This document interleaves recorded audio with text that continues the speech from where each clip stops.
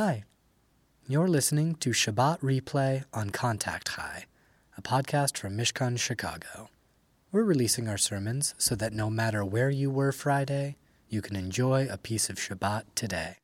A few years ago, when I was in rabbinical school, I was in a class with a number of students from the Christian seminary right across the street from my Jewish seminary. And the students were predominantly Black women who had come to take this class that was open to students from multiple seminaries.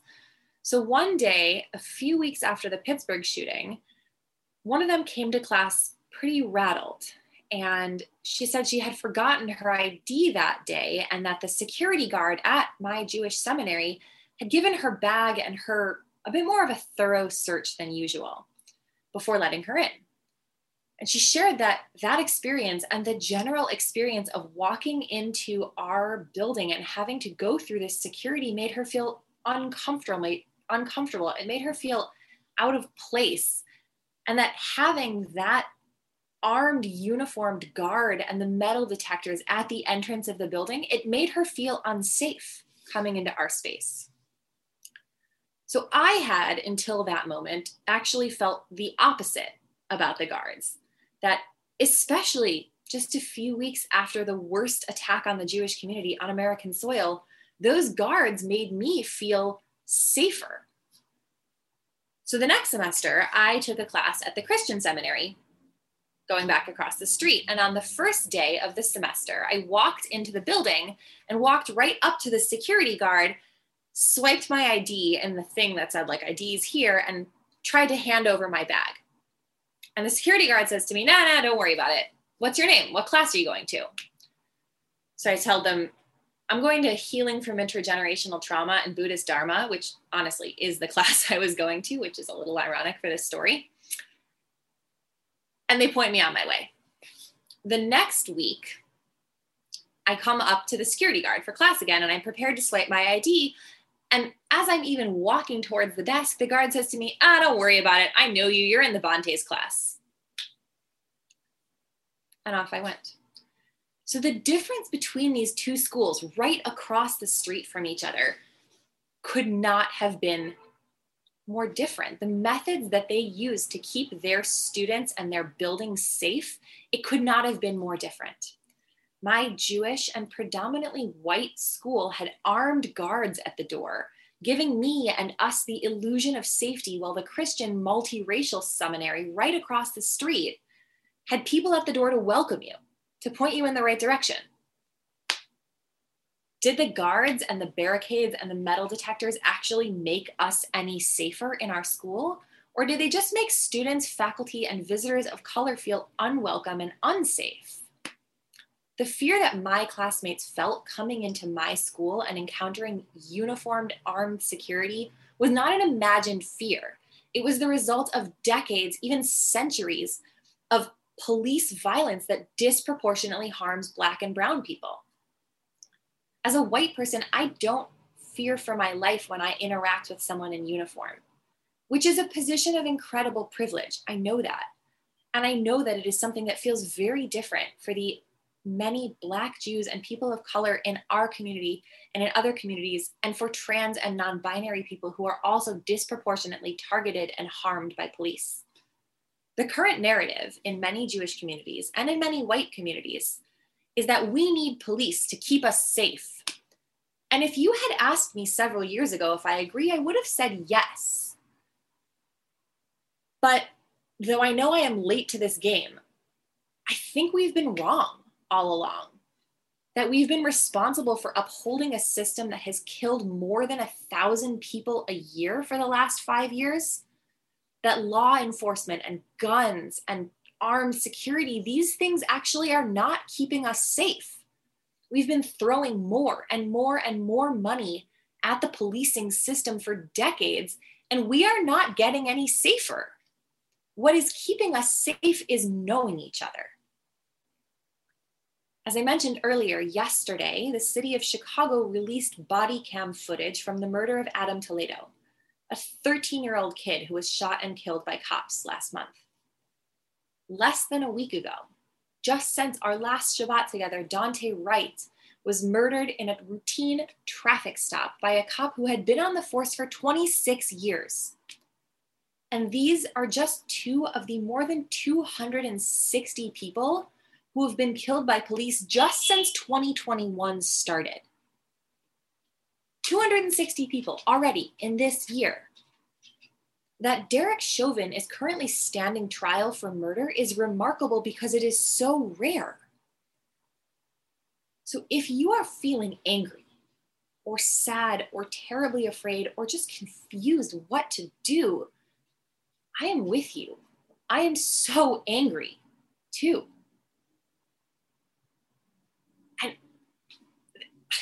there are no words for the grief of Daunte Wright's family and Adam Toledo's and Laquan McDonald and Rayshard Brooks and Breonna Taylor and Daniel Prude and George Floyd and so many other families who have lost their loved ones to police brutality.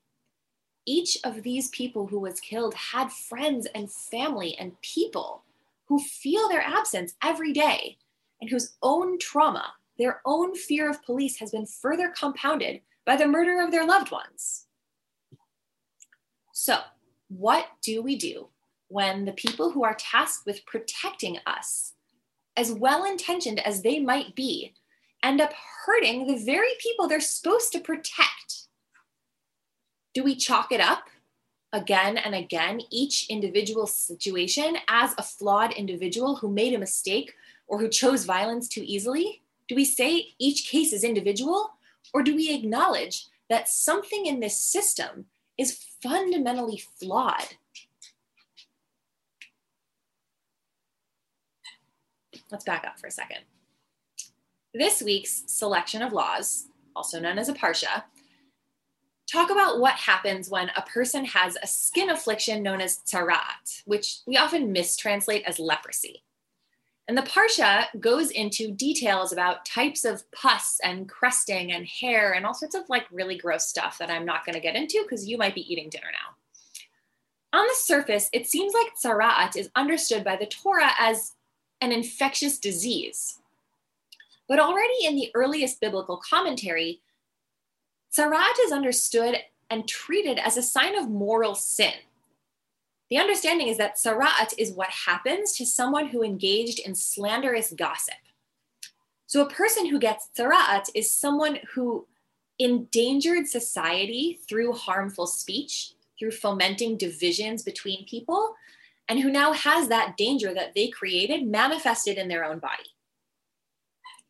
The Torah's prescription for someone with this affliction is that they need to be quarantined away from the rest of the community, that they have to be removed from society, put outside the gates to be only with other people with tzaraat. But the way that this policing is affected, or at least the way that the Torah lays it out, we can't know for sure it was actually affected, is very different from our model in which we call in armed outsiders who we don't know and who don't know anything about us other than the biases they carry. The people responsible for policing tzaraat in the Torah are the priests. They're the people who Israelites know personally, who are part of the community themselves. The person who comes to check you out when you think you might have tzaraat is the same person you see when you bring a sacrifice, when you celebrate a festival, when you mark a life cycle. And they're also the person you engage with when you are going through a forgiveness process if you've messed up. That last part is really critical, right? The essential role of priests, the essential role of priests, though they do some policing, is not policing. Their essential role is to keep people alive and together in community, even when that means they need to effect some temporary removal. Now, the laws of tzaraat are not perfect, certainly, but they are a good start for thinking about a community safety model. So if we try to mirror the Torah's system onto our own, we can see all the ways that we are actually falling short of the standard that the Torah sets. In most places, the people who show up when we dial 911, or who we see as we move about the world, are not the same people who live in our communities, who are part of our daily lives, even for those of us who know and love people in the police force. Your uncle or sister is not the police who shows up when you call the police. The people we encounter in the world as police are there for the sake of law enforcement. They're not the people you invite to your baby naming or your barbecue or who you talk to about how you're trying to get better. The priests are responsible for determining when someone poses a threat to the community, yes, but they are also responsible for effecting the rituals to welcome the person back into society and into relationship with God after they've been removed. The priest's role is to create and enact restorative justice. American police have an essentially different role. They are hired and trained and managed by a system that is, at very best, only tenuously connected to the people that the force exists to protect and serve, right? There is only, at best, a tenuous connection between us and our law enforcement. The police in America are heavily militarized. They're trained to see people as threats and to reach for a weapon when they feel threatened. Those are the only tools they are given. That we call them law enforcement and not law protection teaches us that this institution is fundamentally different from the Torah's system. Systemic racism in all of its forms, in policing, yes, and also in healthcare and education and housing. This is the civil rights crisis of our time. Some of us, not me, were around for the first civil rights movement in the 1960s. You already know what to do.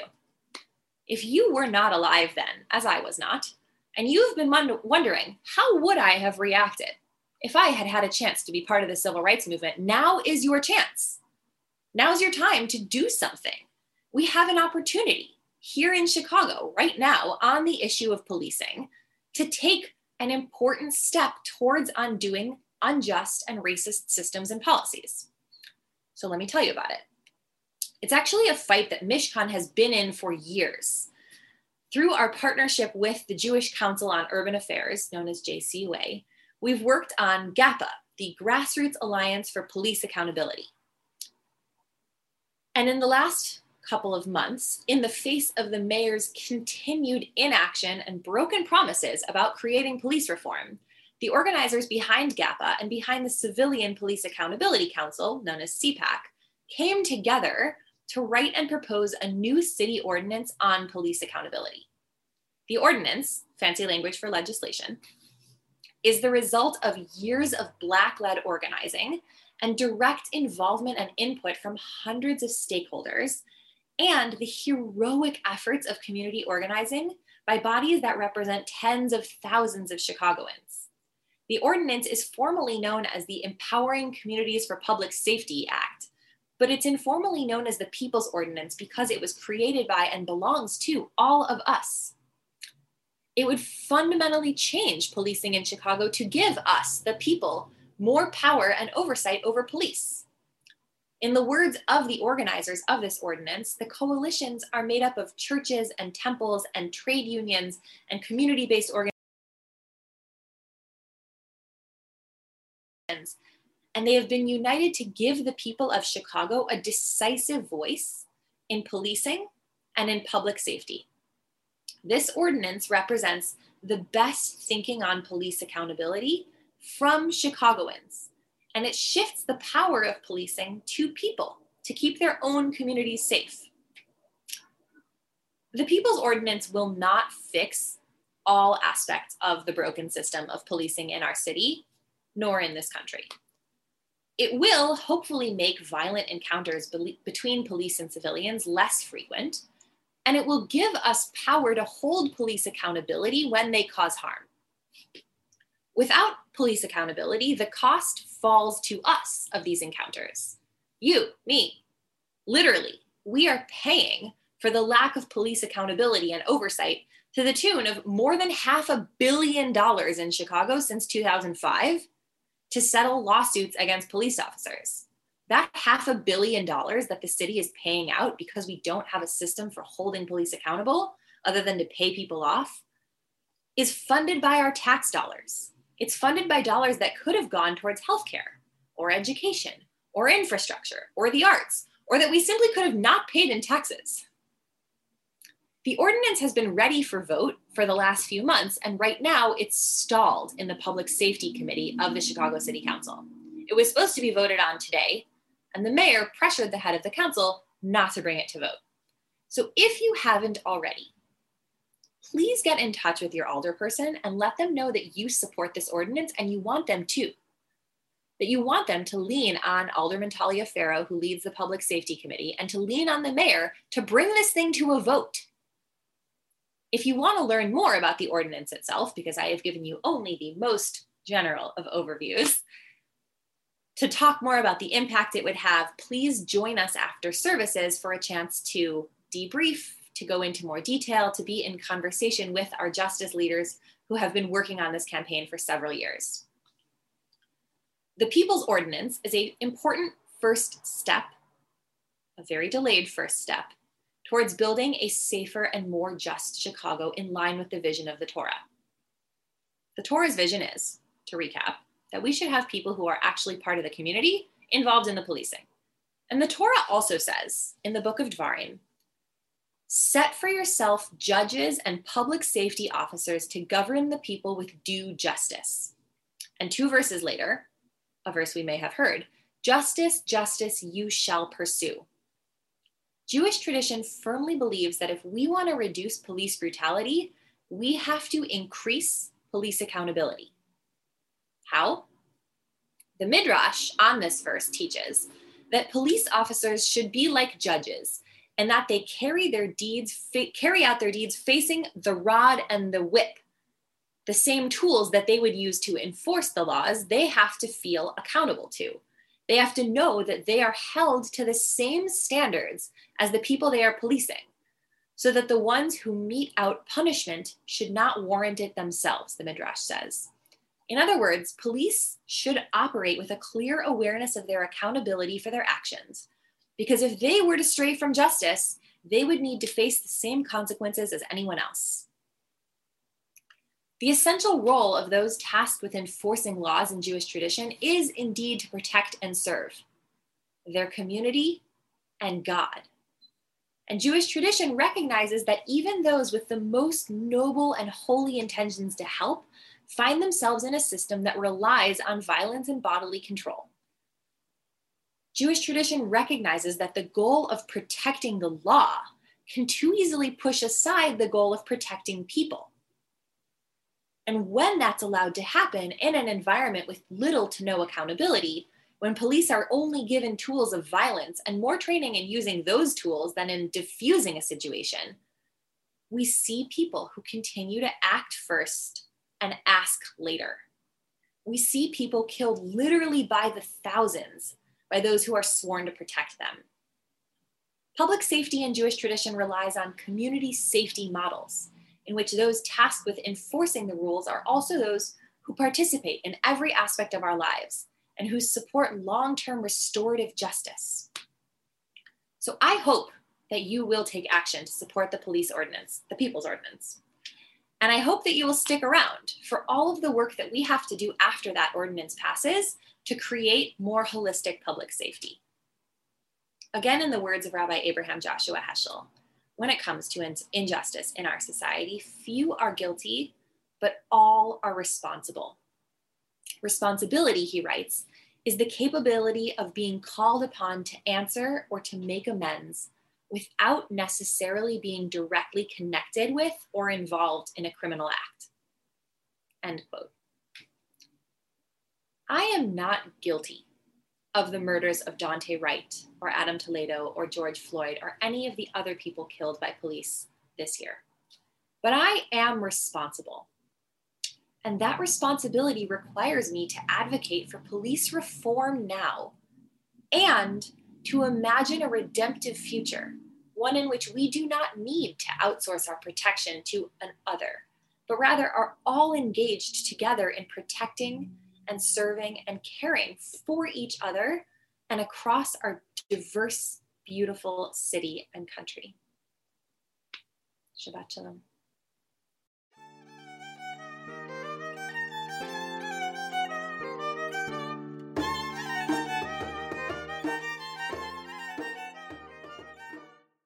You've been listening to Shabbat Replay on Contact High, a podcast from Mishkan Chicago.